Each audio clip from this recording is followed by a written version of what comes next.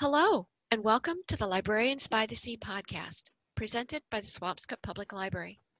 I'm Susan Connor, and today we will be talking about one of my favorite individuals in Swampscott history, Elihu Thompson. Without Mr. Thompson, we wouldn't have the beautiful library or the graceful town hall that we have today. My guest is Sylvia Belkin, whom I'm sure many of you already know. She has been an elected town meeting member, a member of the Historic Commission, and a member of the local Historic District Commission. And she too is a fan of Mr. Thompson. Welcome to the podcast, Sylvia. Thank you, Susan.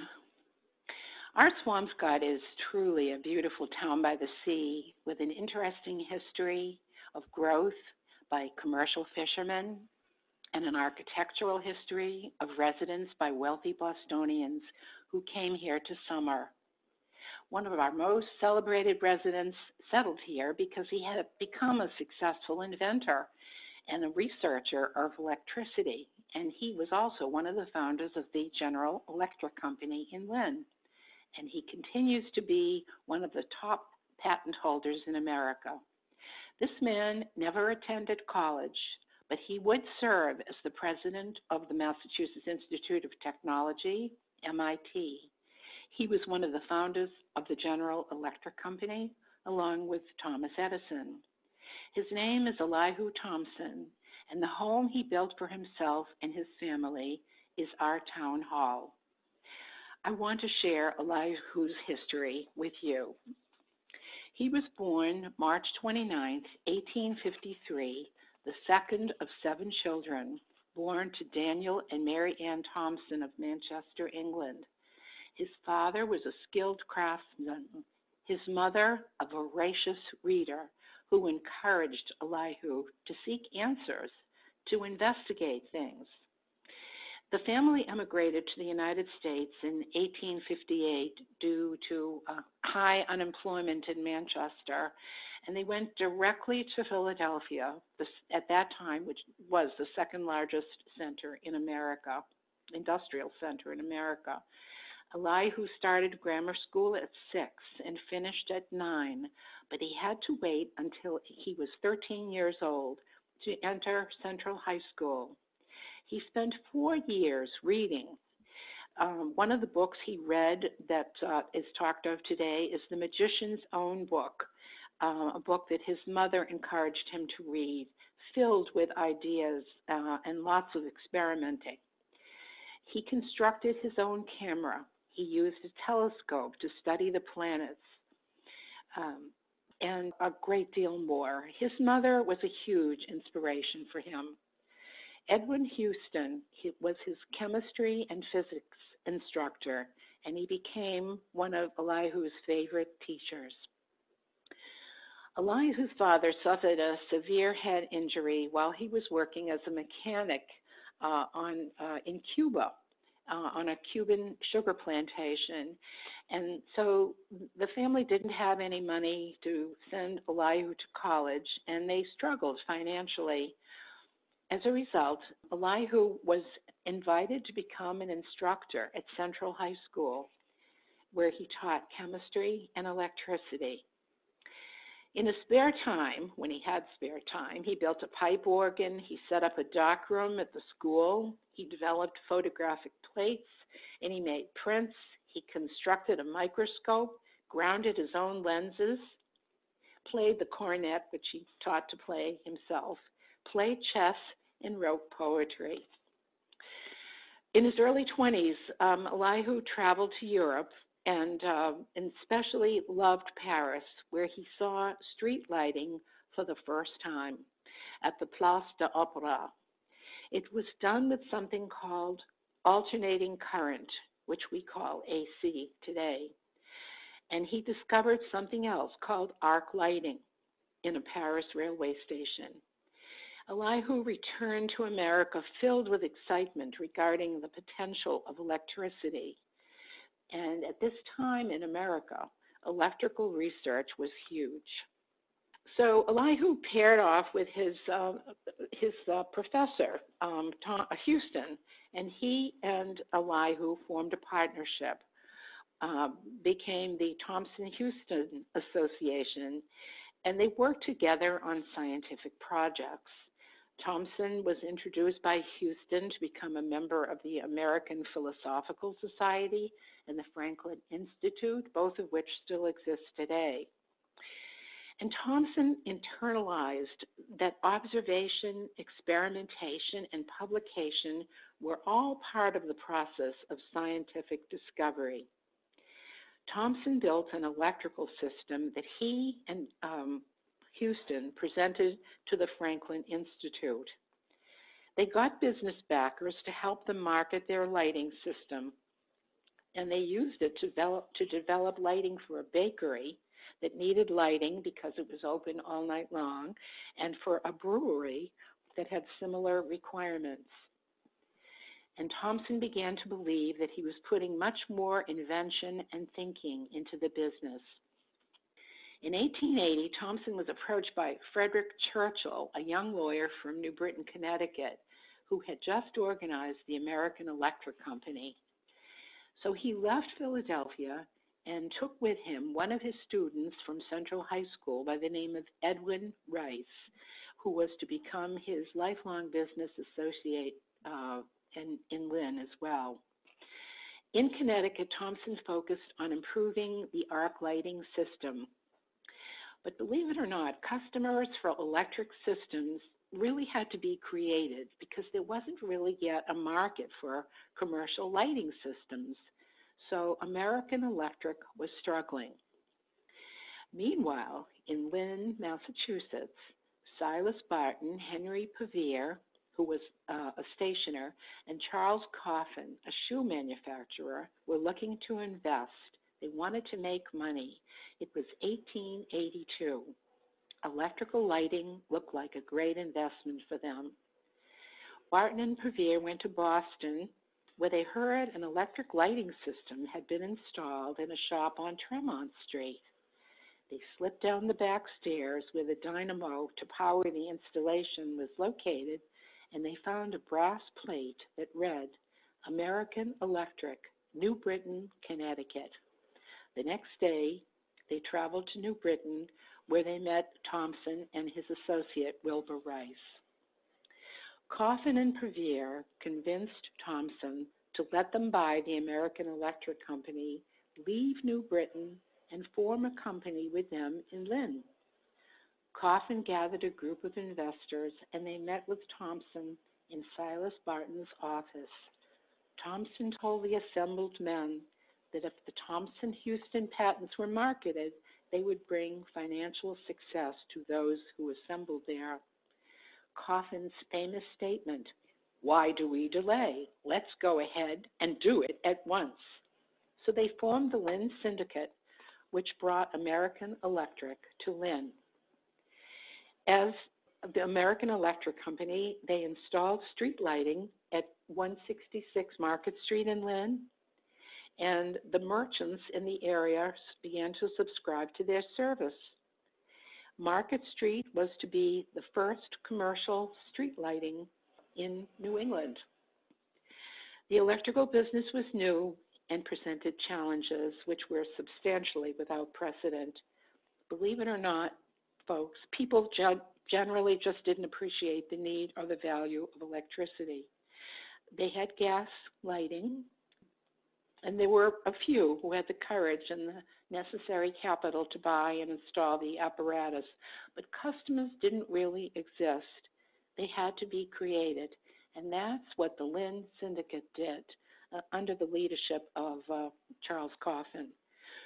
From 1883 to 1892, the workforce in Lynn jumped from 45 men to 3,500 men.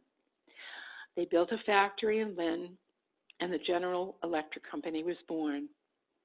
Thomas Edison, who had been working in New York and New Jersey, joined the company as a consultant, and Charles Coffin became the president.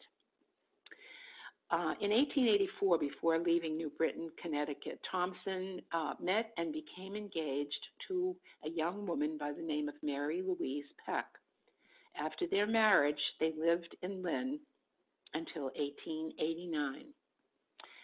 In 1889, using the same business acumen and foresight that he had demonstrated in science and business, Thomson purchased a prime piece of land overlooking the Atlantic Ocean from the Swampscott Land Trust, which had designed the area under the supervision of no other than Frederick Law Olmsted. And there, Thomson was to have a home built for his family. Before I go on and talk to you about the house that Thomson built with his architect, I'd like to give you a very brief summary of Elihu Thomson's career achievements. They were extraordinary. He acquired 696 patents over his lifetime. He's still one of the leading patent holders in America. He invented and built the first cream separator. He was acting president of MIT from 1920 to 1923. He was asked to become the president, but declined because he felt that the research that he wanted to do would be hindered by the administrative work that would be required. He invented alternating current dynamo in 1887. He developed an arc lighting system and an incandescent lighting system. He invented the electrical welding transformer. He invented the muffler for automobiles. He invented the recording watt meter, which measures electric power used by customers. He invented the induction repulsion motor. And he established the strategy of continuous product innovation at GE, which was soon followed by other countries all over America. As far as his awards were concerned, he was recipient of the Edison Medal, the highest honor of electrical research. He was awarded the Franklin Medal from the Franklin Institute, and he was awarded a Doctor of Science from Harvard. He designed and built a telescope for his private observatory, which sat on the grounds of his Swampscott home for many years, and you've probably seen photographs of it. The observatory was removed and is now in Philadelphia. He was also awarded the first U.S. patent for an X-ray tube in the United States. He spent a considerable amount of time doing research on X-rays, which enabled GE to manufacture the first commercial X-ray system in America. All right, so let me tell you a bit about the history of the Elihu Thomson House, which you are familiar with, I'm sure. The Thomson House was built in 1889 and designed by the architect James T. Kelly in the Georgian Revival style. And it was built for his wife and their 4 sons, Stuart, Roland, Malcolm, and Daniel. Thomson specified no interior decoration in the plans because he wanted to implement the final design. He designed and built a steam boiler to heat the house, and an electrical lighting system was also installed, but there are and continue to be 8 fireplaces in the house. The second floor of the carriage house was designed and built to accommodate a laboratory for his work so that when he wasn't working at GE, he could work at home. The carriage house was connected to the main house by a bridge that Thomson accessed by a door on the second floor opposite the staircase. If you go to the second floor of Town Hall today and walk around on the second floor, you can actually open that door. There's a wall behind it, but you will know now that that door was the entrance to the bridge, which no one could use but Elihu. That's where he went and studied and researched in private. He also installed a pipe organ, the one that he built as a teenager, and he had it brought to Swampscott from Philadelphia, and the pipes were installed in a grid above the second floor ceiling. So if you venture to Town Hall on the second floor and look up, you will see the grid that was placed there for that very purpose. And then he built the observatory, which he designed and as I indicated earlier, installed on the front lawn. He also built a miniature railroad about 100 yards long for the enjoyment of Stuart, Roland, Malcolm, and Daniel. He donated land, eventually, the land next to his home, and gave it to the town of Swampscott for a town library. Sadly, Mary Louise Thompson passed away in 1916, and Thompson was alone for several years. But in 1922, Thompson married again, a woman by the name of Clarissa Hovey, who continued to live at the house. And Thompson lived and created and mixed with people from all over the world, professional people. People came to the house from everywhere. Westinghouse, Tesla, academics, everybody. When I'm in the house today and I'm in that living room that the selectmen used to meet at, I stand there and often think about the people who had been there to visit Thompson over the years. At the age of 83, Thompson passed away, and the house was empty for a bit. Now, Swampscott, during all of this time, had built a town hall on Borough Street in 1861.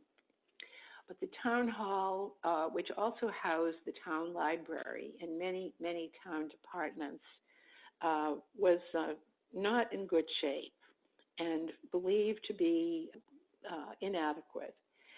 So by 1943, it just needed too much work to be maintained. A committee was formed to consider the purchase of the house for a town hall. In 1944, the committee report read in part, and I quote, "The preservation of the estate is a memorial to a world-famous scientist, a benefactor of humanity. It is hoped that this public edifice and its grounds, the gateway to the town, will help to preserve Swampscott's character as a community of residential attractiveness." At town meeting, the town voted 112 to 16 in favor of purchasing the house, which was sold to the town as a partial gift for $30,000 and valued at the time as close to $100,000. With very few exceptions, the interior was left intact as when it was built. Everything was left as it was. 9 offices were created on the ground floor, 8 on the second floor, and 6 rooms at the top, which is where the children lived and was a nursery and also a place for people who cared for the house. The top rooms on the top floor were not used. So the town built the town hall and moved into the town hall, and it was a huge success. And that's where it was for years, as it was. And in 1982, the red slate tiles on the roof were removed. The roof was relined, and the tiles were replaced. One of the pillars on the front of the house was removed and replaced with an exact replica. And I'll tell you right now, it was the right front pillar. So if you ask friends which pillar was the replacement, you know it was the right front pillar. In 2002, the architectural firm of Reinhardt Associates was engaged to study and upgrade the building to the building code, and a huge and very extensive comprehensive plan was created with every effort made to preserve both the interior and the exterior design. The work was done under the aegis of our then town administrator, Andrew Mailer, and it was funded with grants in part, as was the earlier 1982 renovation. And the work was done by Northeast Interiors as the general contractors. Very little, under the circumstances, considering all the work that was done to the house, very, very little was not restored. Every effort was made to maintain the building as it was originally. The one major alteration was the window seats. If you look at photographs of the house, and we do have some in a corridor on the first floor, there were window seats at the rear of the house. They were removed, and there were 4 steps leading to the main vestibule, which were also removed because they prevented the building from being handicapped accessible.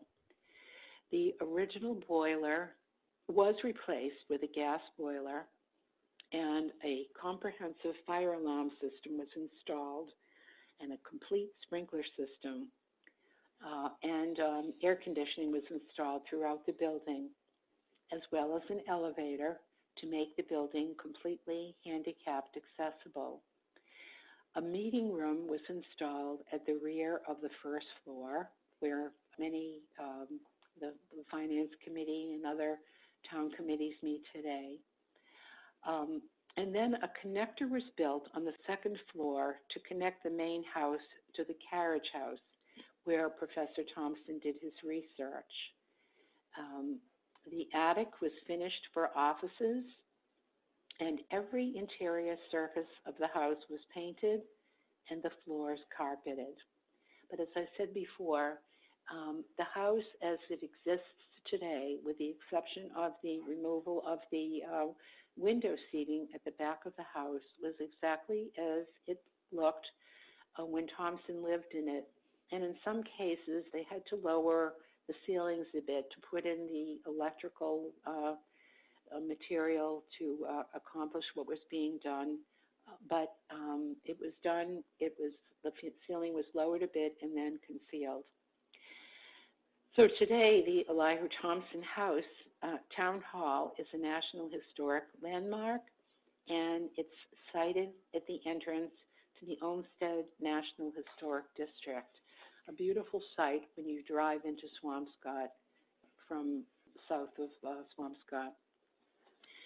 I have to say that I was very much influenced by a few individuals who sparked me in really what has become a lifelong flame of interest and appreciation for the life of Elihu Thompson and the town hall the home that he built, which became our town hall.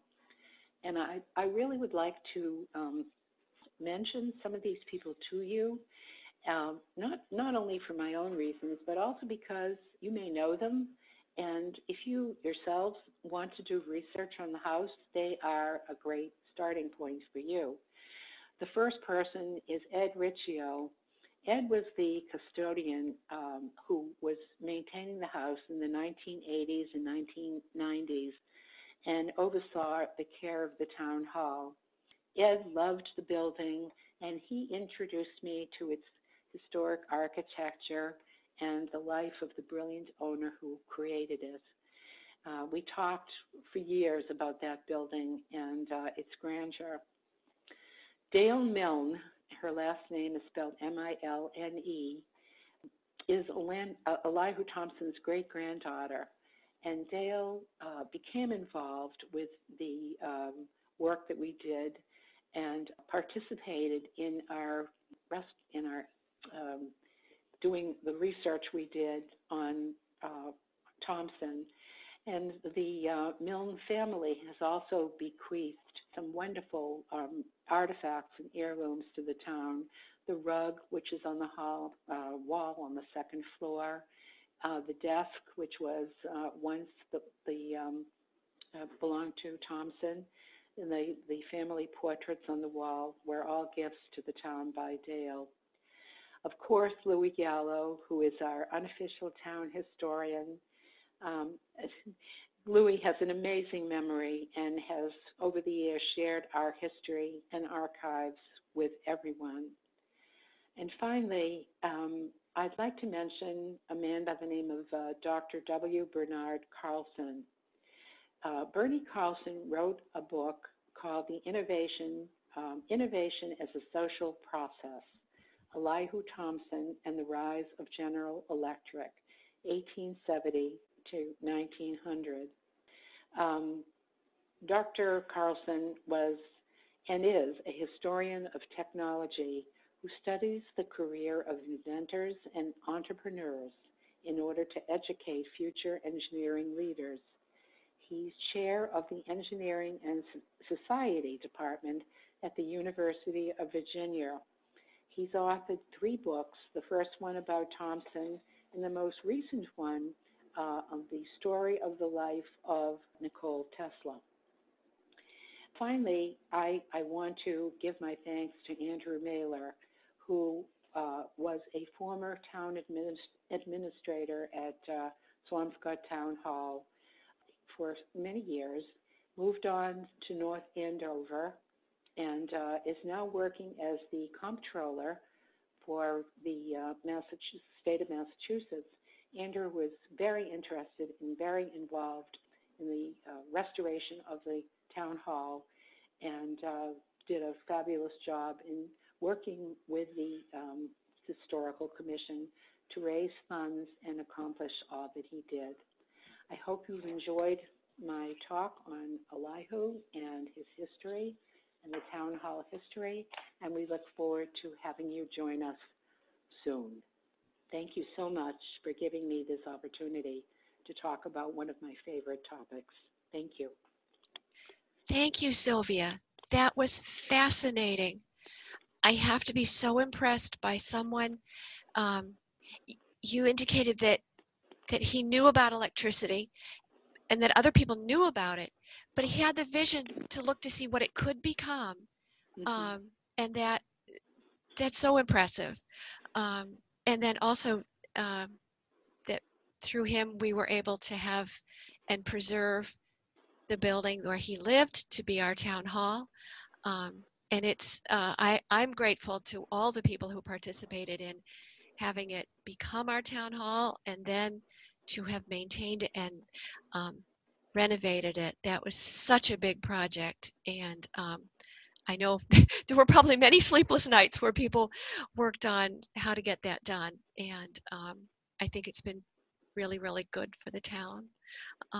So thank you so much, Sylvia, for sharing it. And thank you for our listeners. And we'll say goodbye.